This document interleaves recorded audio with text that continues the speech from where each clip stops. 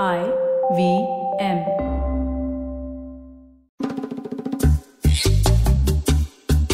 Hey everyone, welcome to Shunya One, episode 194. We are almost getting close to the 200 mark very soon. And this episode, like all the others so far, is yet another very interesting conversation. I'm in conversation with Subramanya SV, who's the CEO and co-founder of Fisdom. Now, Fisdom is actually one of those apps and platforms which have been around for quite a while. They've been very unique in seeing the transformation journey of the fintech world, and specifically the investment world, right? The wealth tech world, or whichever buzzword you choose to identify with. They've seen this from very early on, and they've seen this to where it is today. I had a really interesting conversation, which I'm sure you'll enjoy. Subbu, as his friends call him, is a great, I would say, speaker on all things fintech over the years, given his unique position. And we got into a lot of that. So let's take a quick break and come back and jump into the conversation. Hi, Subbu. Welcome to Shunya One. Finally, it's great to have you here after you being a listener of the show already, right? No, absolutely. Thanks, Shiladitya, for having me on the podcast. I'm a very avid listener of podcasts. In general, I spend a few hours a week listening to podcasts during commute, office commute, outstation travel commute, and one of the podcasts. And I listen to several IVM podcasts, and specifically yours. I've listened to a bunch of episodes. So thanks for having me, and I look forward to the conversation. No, thank you so much. Thank you for being here, giving us the time. Thank you for being a listener, of course. And, it just makes this conversation that we're going to have a lot more easier, I guess, because if you know what the show is about, I think, it just sort of makes the conversation easier in terms of what we talk about, what our listeners expect, being one yourself. And, it's great to have you here after, let's say, also me personally, on a personal note, knowing about Fisdom, what you guys have built over the years, the fact that we've worked together in some sense in my previous avatar at Zavatap. I think it'll be great to sort of hear in your words a little bit of the origin story as to why you chose to build a wealth tech product. What was the inspiration? What was the state of the art at the time when you looked at the landscape? Can you set context for everyone listening in who doesn't know what, let's say, Fisdom is today about the journey you had so far? Absolutely. That's a great starting point, Shaladitya. Although what Fisdom is today is obviously like significantly different from what we started out with. Of course. It's great to talk about the early days. So, my background, Shaladitya, is I used to be a venture capital investor. So I'm one of those breeds who spend most of my time has been spent in investing. So 9 years out of my career was in investing, initially as public markets and private markets, and then venture capital. And 2015 is when I decided to turn an entrepreneur. And the reason for that, the inspiration for that at that point of time was one, working with some amazing founders. I had the fortune of working with some amazing founders who are building e-commerce companies, transportation companies, food delivery companies, classifieds. It was just inspirational to work with some of those guys, and they truly inspired me to sort of think about this. Right. Otherwise, I come from a fairly conservative family where no one in distant relatives is a businessman, right? And I think by 2015, it was also very, very clear that, in general, capital availability is going to be here. Risk appetite for various things is higher. There are various types of capital available, market opportunities available. And I had personally seen the kind of disruption that was happening in various industries thanks to internet. And we felt that there was newer industries going to be created. And the one that I understood and the one that the closest to my heart was financial services. And usually financial services tend to be laggards in adopting technology or internet, right? And healthcare. Those are the two which always come to the end. So I said, look, right. That's what I understand financial services company. So there's a bit of a top-down, there's a bit of bottom-up thinking. As a VC, I've been trained in top-down thinking as well. That was a top-down piece, right? So, in 2015, the feeling was, look, if this is not the time to build something that endures over a long period, there's no better time, right? I was also much younger as well, right? So in 2015, I quit, and in 2016, we started Fisdom. And at that point of time, the macro vision or the big deal was, hey, listen, look, let's build a digital financial services company, which will be a digital equivalent of a Bajaj Finserv or an HDFC Bank. But obviously, you have to make a start somewhere. Where it's a long journey. The other realization I had from a VC world was it takes time to build these companies. It takes 15 years to build these financial services companies, right? It takes time. It takes a lot of... you need to be trustworthy, and that takes time. So where do we start? Like, I think that's where we decided to start with investments, as a path to start. And if you look at it from a consumer's perspective, right, what do consumers expect from a financial service? There are basically 4 or 5 things. There is payments, investments, insurance, and credit. These are the 4 broad pools of services. And then you add a banking to it where I keep your deposit, right? Sure. We said, look, let's start with investments because that was the most, we felt at least that's where the market opportunity or the user pain point is. And when we try to understand users, like, it was pretty obvious that massive market, but customers fundamentally suffer from 3 problems, 3 challenges: lack of knowledge, lack of access, lack of trust. People have surplus money, whether it is 100 rupees or 1,000,000 rupees or a crore is kind of less relevant.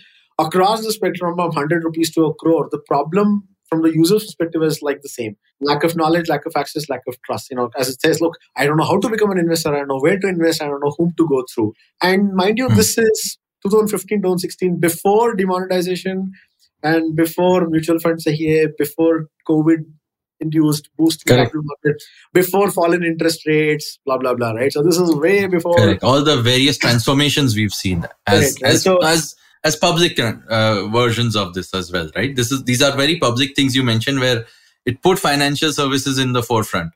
So I think your biggest job was just the fact that this is possible. And also awareness. There was no awareness about these products, right? Today, there's so much of awareness that is being done by the regulators themselves, right? So, if you want to become an investor, I'm not even kidding, 2016 feels like dinosaur era. In 2016, if you had to become an investor, you have to fill a physical KYC form, give it to somebody, wait for 3 days, and then start investing. Okay, this was 2016. If you want to invest in mutual funds or stocks or any product, the only way to invest is you add a payee in your bank account. That has a 24-hour waiting period, and then you transfer money, and then send a UTR code to the whatever the company, and then they do the mapping, and then you're ready to invest, right? And the other realization we had was, you would appreciate, financial services have always been sold by throwing jargons to the customer, right? It's about more confusing the customer than convincing the customer. So a lot of our index names and fund names and product names are very complicated names. They don't exactly tell what the underlying product is. Yeah, they're technical names basically, right? So we said, I think, okay, let's build a product that solves just these 3 problems to begin with, right? Lack of knowledge, lack of access, and lack of trust. We said, look, that's the, on the positive side, we said simple. Our 3 pillars were simplicity, accessibility, and trust. And we said, so the first initial focus was just to onboard customers seamlessly. How do you do KYC completely?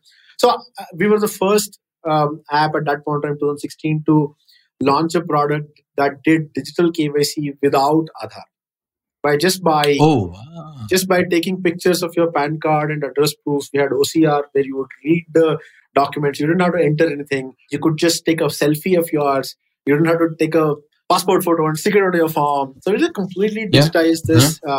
This was 2016, and that became an industry standard. So much so that eventually SEBI also approved it with a e-sign on top of it. That was one thing that we did, where access problem got solved to some extent. Of course, then Aadhaar came and it took to a different level. This was again pre-Aadhaar days. Correct. We were also in 2016. We said, look, payments is a problem. Payments is a perennial problem. Like you. Of course, it was a different problem back then. It was a whole different problem still. Yeah. So we were one of the first guys. Probably were the first guys to work with BillDesk at that point of time, and build a payment gateway investment where if you want to invest 5,000 rupees, you can just use a payment gateway to transfer money, and then you could investment would go through. And imagine in 2016, this was not available. You had to transfer 5,000 rupees from a registered bank account and wait for approval and then invest. So we did some of that. So it solved a lot of lack of access. We also, people were scared of jargons. So we said, look, no jargons in that. It's just no jargons. Like not a single jargon. That's the commitment we made to ourselves. So we said, look, dump it onto solutions. You want to invest 5,000 rupees. You want to go on a vacation. You want to plan for retirement. Those kind of use cases where people don't think of these as financial products, but more as solutions. And that was the way we tried to solve the complexity. Trust is where the hardest part was, right? Because the rest was all in our control. Trust is a two-way street. The customers need to trust and we need to make those promises. There, the challenge was, is we are in the business of taking money from customers. right? Right. Unlike credit Yeah. businesses and what we sell, what we offer is not an instant product, but hope of a better future. Right? Correct. So there, I think the only way to build a trust is for us to be a really, really strong brand. So there we decided to take a partnership-led approach instead of us trying to spend lots of marketing dollars and spending money. We said let's partner with incumbent institutions like banks and financial institutions, and we partnered with them. So today, I'm glad to tell you that we partnered with 15 banks where we are their wealth management partner, where they offer Fisdom to their end customers. So it's a branded product, branded partnership, no white labeling. So we are a consumer product, 100% consumer product. We are building for the consumer, but we don't reach customers through Google, Facebook, television advertising, but we reach through partnerships. So we are embedded. We are present on 15 banks, with cumulative customer base of nearly 40 crores. That's the origin. That's why we started with mutual funds, and over a period of time, now we've added stocks, pension funds, tax filing. We've added HNI segment, and more. And so let you sort of pause there, Shilajit. I said this. I can. No, this is great. I mean, thanks for telling the early stories. I don't think a lot of people, and definitely a lot of listeners, especially if they're new to, let's say, the startup ecosystem post pandemic, I don't think they even would remember a lot of the complications that you would have as a retail investor or as a it's just daily life of investing back then 10 years ago. And this is again maybe testament to the demographic you deal with as well, whether it's through the banks or otherwise. I think there's been a flux of new investors who realize that investing is easy now, thanks to folks like yourself, and that's why they are even doing it. I don't think a lot of people were even considering it given the complications you mentioned early on in 2016 prior to that.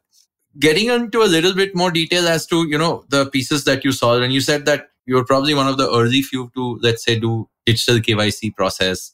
You were also, there must have been a lot of plumbing you had to sort of put together just to enable this to happen, right? How much of it was regulatory plumbing that you had to deal with, and how much of it was just simple product? I mean, I'm trying to understand the timeline of what changed, what allowed you to sort of, take change the product, user experience of the product. Well, that's a great question. I think there was a regulatory plumbing required, and there was also regulatory education required, right? The problem was the sources of information were multiple, which are all regulated, and they don't talk to each other. Like, for example, CVL, the exchanges, then payment gateways, then there are something called KRAs. There are multiple people who come together to provide the service. And guess what? They don't talk to each other. So it was our job to talk to each of them independently, establish APIs. In fact, in many situations, we were one of the first few guys to use BSE Star MF platform. Our tech team helped them devise APIs so that they can go and give it to everybody else. So we had to work with BillDesk to figure out, hey, listen, how do you transfer money, or what kind of data do you get? Because when customers invest, unlike a typical payment gateway, the merchant gets the money. In this situation, the merchant doesn't get the money. Money goes to the exchange. And so, I'm the merchant, but money goes to somebody else. And this infra did not exist with some of these vendors, right?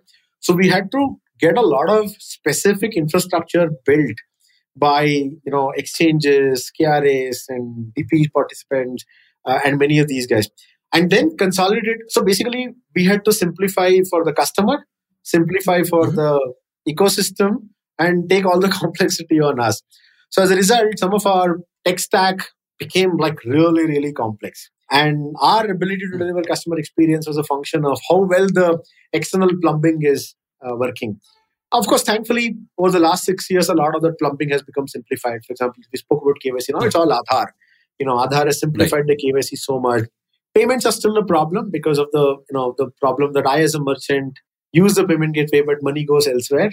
And thus reconciliation, three-way reconciliation can be problematic. But this was regulatory education that was required. So we had to go and sell this to all these people. Say, look, this is a new way to do it. Some people were very, very positive, exchanges were, look, this is great.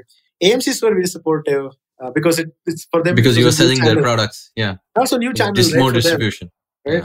So I think those were some of the early challenges of delivering high quality user experience while integrating with external interfaces, which in turn don't talk to each other. For example, today you go to any place, any financial app, right? You put your PAN number, it'll immediately fetch a lot of information and give you something, right? Today that's an Correct. established infra. This did not exist 2017 also, right? We had to fight hard to a lot of things just to take the PAN number and say, hey, listen, what's your, let's say, KYC status? That's it. That itself was like a Herculean task at Advano. So obviously, so grateful.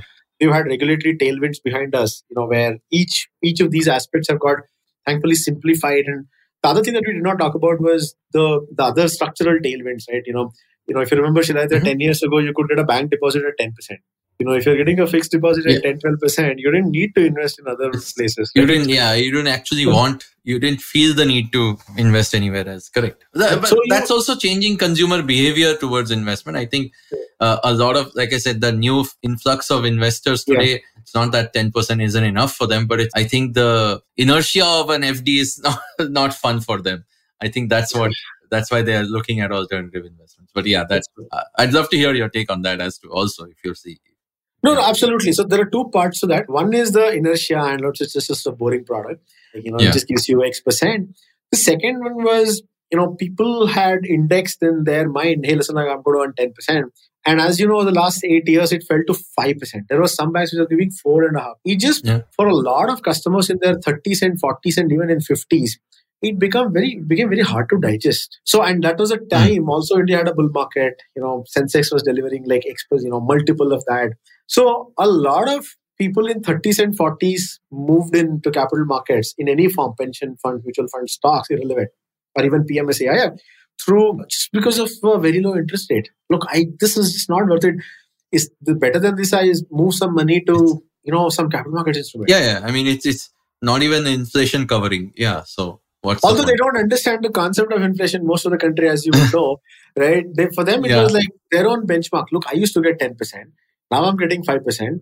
These people say Sensex delivers, like say, sake of argument, 10%.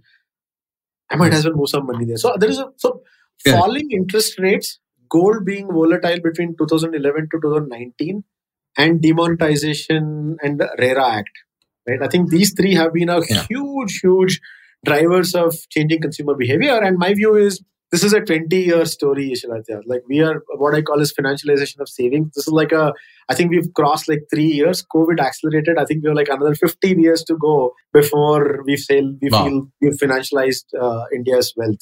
It's an amazing viewpoint. I'm loving the fact that you're taking this sort of long-term stance, even in spite of telling us about so many things that have happened since the time you started, right? I don't think you would have imagined the world to be here even at 2022 where we are, right? In your early stage of the journey. You probably imagined it to be much further away from where we are today when you started. Oh yeah, absolutely. I mean, we didn't think we would have these many explosion in terms of market segments and sub-segments and change in consumer behavior. As I said, Aadhaar, demonetization, and then subsequently COVID. I think those three have been irreversible changes that have come to the market landscape. Superb. So I'm going to first take a quick break, but then Subbu, we're going to come back and talk a little bit now about not just what the product is today in its current shape and form, but where it's going. So quick break and we'll come right back. Hey, welcome back, everyone. Subramanya, I think Subbu is what all your friends call you, and I think we chatted about this earlier. You told us the origin story. You told us, obviously, how you saw the world when Fisdom started and where it is today drastically changed from probably what your original viewpoint on the market was. Especially as an ex-VC, I'm sure you did like a TAM analysis on what we could do, and now that TAM has progressively changed over the years. I'd like to understand where you are today in terms of, let's say, how you go about improving the product. What are your sort of North Star goals for the people you do serve today through the banking partnerships that you have, or even, let's say, direct consumers you work with, right? What is it that you now use to differentiate yourselves? So today, we are in an era where all the tenets you sort of maybe set up are being used by everyone and everyone else. There's so many other apps out there.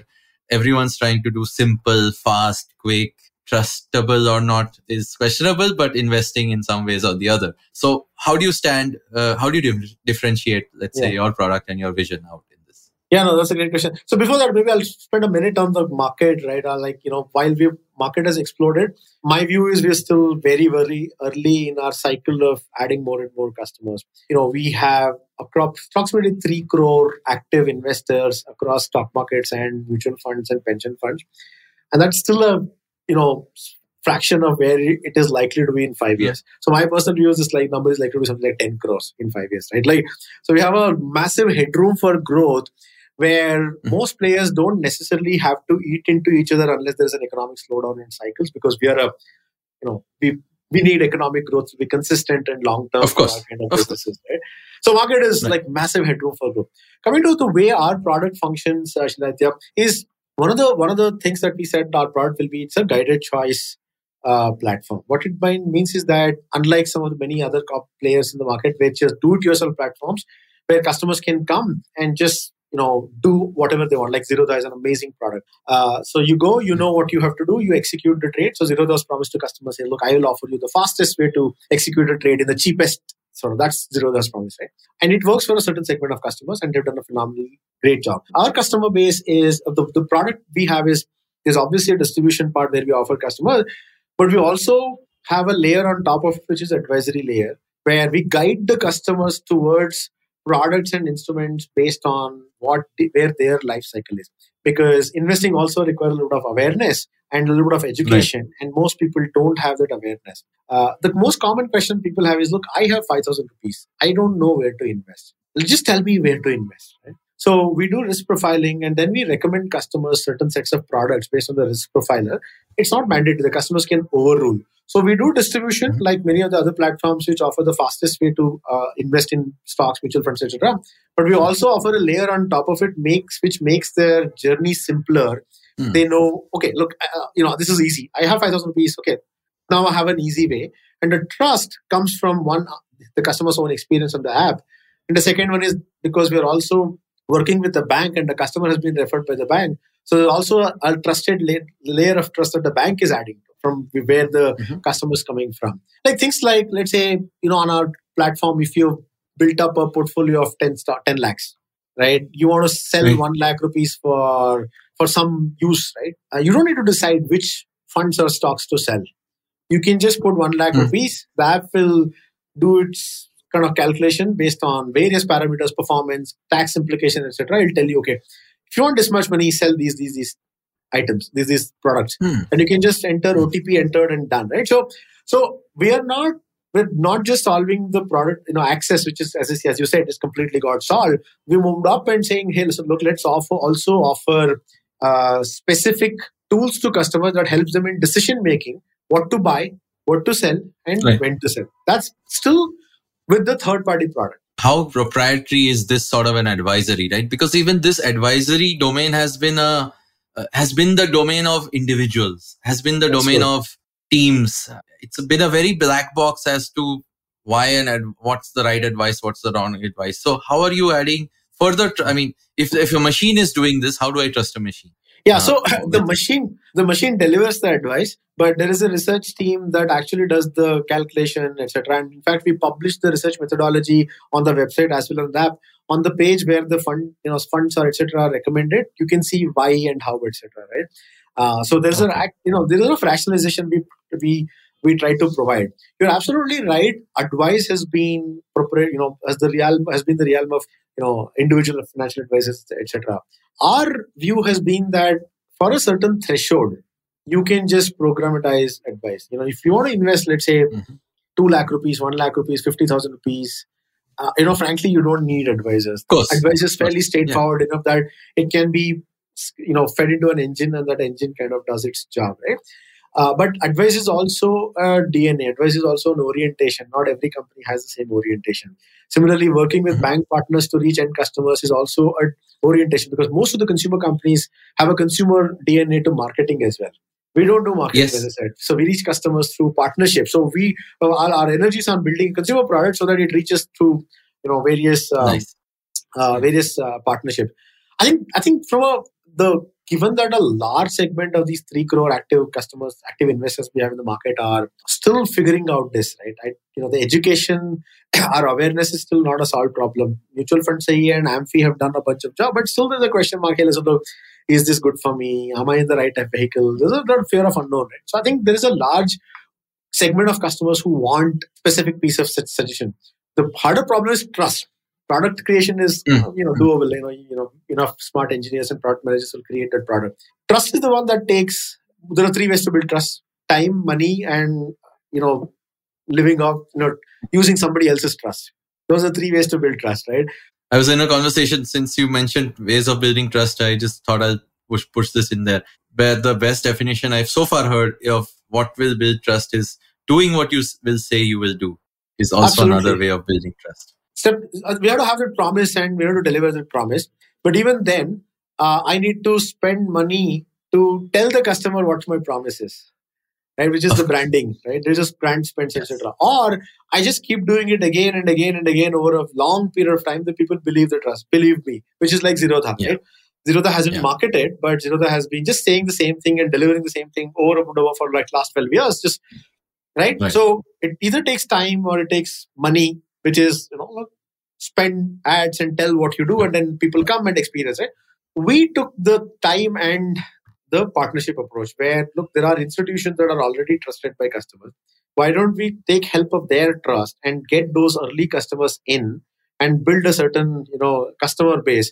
And over a period of time, we'll do other things as well. So for us, time and partnerships have been the way we're building trust. We've not done, we don't do marketing, branding, large scale television or Google or Facebook, etc. Because those are expensive ones. As I said, I used to be a VC, and one other takeout away from a venture capital, being a venture capital investor, was actually to be as frugal as possible, as opposed to, and can we build a company with as limited as capital as possible rather than raise as much capital as possible, right? Of course. So that's the way we're building trust. I think we've been around now for 5.5 years. We now have about 1 million customers across our products. So kind of active customers, not users. So fairly chunky size. Our bank partnerships are yielding results significantly. We launched our stockbroking business, direct stock investing product last year. And as you see, it runs head on with lots of incumbent players. The good news there, Shailatya, is, as I said, market is just very large. I think there's room for there's more than enough room. There's more than enough room. I think now is where that differentiating, or at least your position in the market, will stand out to certain types of investors, I guess. Okay. We still need to make product innovations. I think the good thing about us going from 1 crore to 3 crore in the last 2 or 3 years is there is depth in the market, and there is several sub-segments have come which you can create specific products for. Some good people are going only after millennials. Some people are going after only option traders. Some people are going after only MTF traders. Some people are going after specific. So there is depth in the market that Fisdom as a platform can just go after one specific sliver of customers and build products for them. Like, for example, and it's valuable to do that. Right. Like through our bank partnerships, we get access to customers in tier 2, tier 3 towns who are in the 35 to 45 year age group. Like, I can go deep and build products for them, which simplifies their investing experience. Right. I think that's the advantage of the last 3-4 years, where now market is as a critical mass. Is it mature? No, I don't think so. I think we still have a lot of headroom to go here. But there's a critical mass that I don't have to run head on with, let's say, someone like Zerodha, who's a very, very established brand. So I can kind of stay away from competition, go after a different segment through a different channel, different product proposition. So those are the approaches we are taking.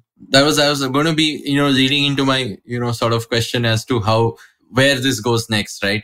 I think everyone, you yourself as a VC, definitely have multiple, let's say, 18-month forward-looking plans already in place. So, what specifics can you tell us about what's coming up next for you guys? So obviously there's a lot to do here, Shailatya. There's there's just a ton of opportunities in this broader investments business. So right now we do, we distribute products, we provide advisory on top of those, the third-party products. But as we work through our channel and we build customer scale, we realize there is a lot of gaps in products as well. There are no products that exist for a certain segment of customers. For example, I come from a tier 4 town rather. So if I think of a tier 2, tier 3 town in India, let's say a Mysore or a Salem or Surat. Surat maybe it's Gujarat, maybe we should keep it out. The needs of a customer in that segment, particularly affluent segment customer, is very different from that of a, let's say a 45-year-old rich person in Mysore is very different from a 45-year-old rich person in Bangalore. Of course. Oh, yes. Right? The product requirements are different. Like a 45-year-old rich affluent person in Bangalore is likely to be higher risk taking than a 45-year-old rich person in a Mysore. And two, there is nobody who's serving that customer. So we're thinking our next move would be to start creating products, our own manufactured products where we can deliver specific value to those customers. Like some of these customers want, look, I don't want high beta concentrated stocks. I need consistent 10%, 8-9% return, 9% return. Right? They're different. So the advantage of market growth in the last 6 years is we can build specific products for these customers, which where there is no... Yeah, the risk is mitigated to an extent, but yes, the buckets in which you want to put their money in. Right. So that's some of those things. So I think I think our distribution and advisory play is kind of coming along very well. We have a long headroom. We work with 15 banks of all kinds. We work with the third largest bank in India, Union Bank of India. We work with a bunch of private sector banks. So the cumulative customer base that we have access to through these banks is 40 crores. Obviously, we have a long way to kind of penetrate this bank and get to a certain critical mass. We just have about 1 million of those customers working through us or investing through us or buying our products and services. So we just have a long way to exhaust this, channel or the customers that we have acquired. We are going to acquire through this. But in addition, that's the more of, look, I've got a channel, I've got these products, and I just kind of go deep. The other one is, creating newer products. And last year we also started, because of the channel, we were largely catering to retail segment.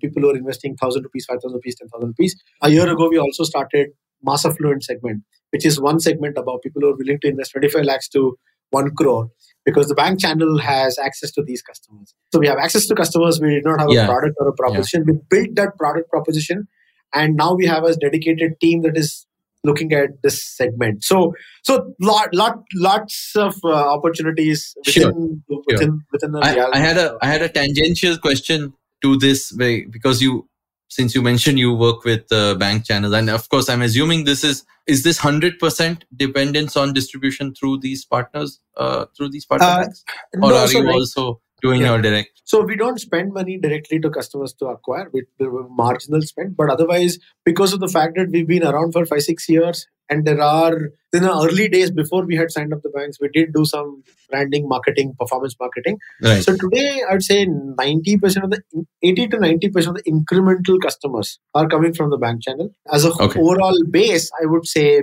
60-65% is from the bank partners. Remaining 30-35% is direct organic. Largely organic. Our apps are rated 4.5, 4.6 on App Store. So it comes up when people are searching for some of the products. And I mean, my question was more around let's say the pros and cons of this, right? I mean, your dependence on traditional banking channels and the audience they serve versus the ability to, reach a new kind of customer who's coming to a platform like yours directly. There's some, little bit of difference of expectations, as you might see from the customer profile. And also, since banks are not just going to remain distribution channels for you, I mean, they have their own innovations, they have their own 5-year digital transformation roadmap items, I'm sure, on how they want to sell their own services. So how are you managing that relationship is something I was a little curious about. Yeah, the first one is a great question. I think there are pros and cons of going direct versus working through partners.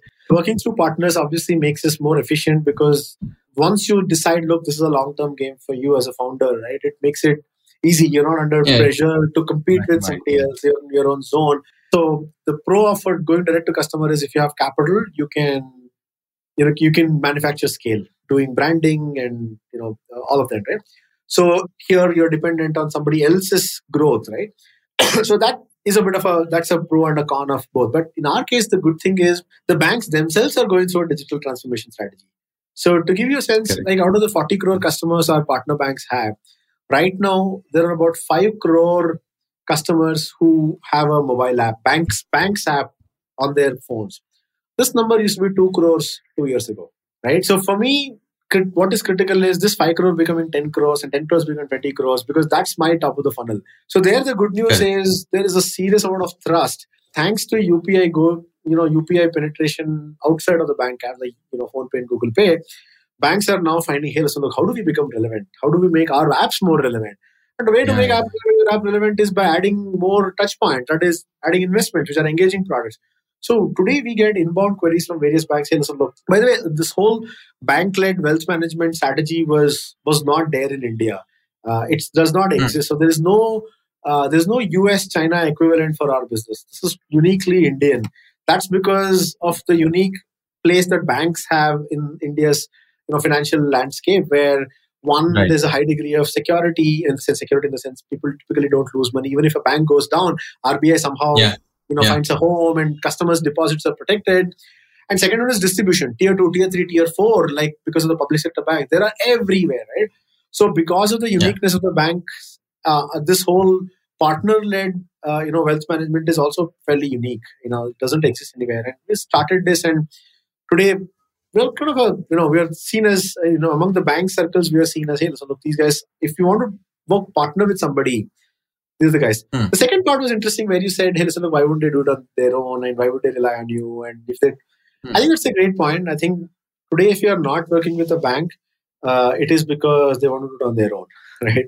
But once they start working with us, the advantage for them is the whole wealth business becomes a profit center for them. Otherwise, they have to invest in True. product, technology, True. build it, and then start acquiring customers. Very true. So we're saying, look, you don't know anything, just give it to us. We will. So the good news is we are becoming strategic digital partner for some of these banks. And again, we don't go after the HDFC Axis banks of the world. We work with Karnataka Bank, City Union Bank, Tamil Nadu Mercantile Bank, Bank of India, Indian Bank, Union Bank of India. These are by no means small banks either. I mean, let's be honest. No, these are That's large the banks. beauty of. These are Yeah. large banks, but not as sophisticated as HDFC Bank from a technology perspective, or from Sure. a business sophistication perspective.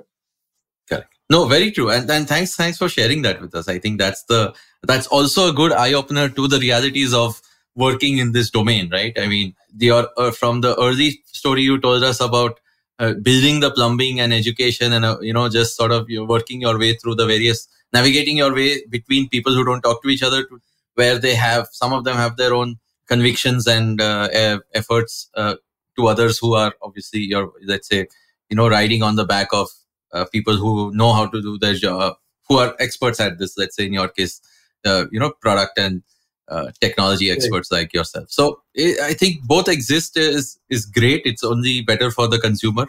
Like you mentioned, there's a long way to go just in terms of headroom of number of people using or investing in the first place. So as closing notes, Subbu, I know a lot of people listen to this podcast, just like yourself, people who are already in the startup ecosystem, people who are probably thinking of getting into it. Definite fintech overall, and in, let's say, wealth tech, or whichever buzzword you choose to identify yourself with, is still of interest to a lot of people. So what would your sort of advice be? And on your own, from a wisdom standpoint also, like, are you guys, let's say, hiring, looking forward to having people, join your vision? Anything else you'd like to share as we wrap this up? Yeah, no, absolutely. We are recruiting, we are hiring. We're probably one of those few companies where we are actively hiring for a variety of roles, engineers, product managers, so on and so forth. So please, would love to have you guys on board our journey. On the first one, I mean, I think that's more of a sort of a suggestion, advice for founders. Shall I, if I get that right, like the question? Founders, or would be founders, or who want to get into this fun / chaotic place. I think the best time to start up was 10 years ago. The next best time is today. So if you're passionate about something, just do it. Whether you make money or not, you will come out really, really smarter about yourself. Like for me, entrepreneurship has been a self-learning, self-awareness journey more than anything else. To me, the biggest takeout is just the journey, and journey is a destination, I would say. I would also say keep a long-term view. It's unlikely you will do business in 2-3 years. It takes time to build trustworthy, enduring businesses. So have patience. Fundraisers and everything keeps coming and going, but what remains with you is customers, right? I mean, a company exists for customers, shareholders, employees, and so on and so forth. Sometimes what happens is in hyperfunding and let's call it hyperfunding environment and funding winters, we kind of try to ignore the customers and we focus more on shareholders and investors and employees. So it's easy to lose sight of customers. Let's put it that way. And there have been phases where we've been guilty of some of that, right? So every company goes through that cycle. So yeah, keep customers always at the core of your mental space. Definitely good advice, and it's good to hear you sort of acknowledge that, especially given the time you've spent both on the investing side of your career as well as the entrepreneurial side. So thank you so much. Where can folks reach you? People who have been listening to this podcast, what's the best way to sort of give us feedback? Do you want to share your Twitter handle or your LinkedIn or something like that where people can reach you? Yeah, my email is subbu@wisdom.com. My Twitter is Subramanya_SV. That's SUBRAMANYA_SV. LinkedIn, I think it's Subramanya SV. I forget the LinkedIn handle. Sorry about that. No problem. I think, we'll put it in there in the podcast. Yeah, I'll send you notes as well. So would love to hear from folks. Feedback, thoughts. Would love to figure out ways to collaborate. I think the other point I would say is, financial services is all about collaboration. As Wisdom, we probably work with 20, 30, maybe even more software business partners of all types. As I said, look, you and I used to work with CleverTap. This is one of several things that we have worked with, right? So it's all about collaboration. So would love to figure out ways to work with folks who are listening to it. Superb. Thank you so much. And for everyone listening in, yes, wherever you're listening to this podcast, it's also my customary reminder to tell you that please leave us a rating and a review. Folks like Subbu, of course, continue to make us do what we do here every day, every other week, talking to folks like yourself and, sharing this information out into the world. So please give us a rating, give us feedback. And yes, wherever you're listening to this podcast, leave us a note. So thank you so much. And we'll be back with another episode again. Thank you, Subbu. Thank you so much. This was awesome.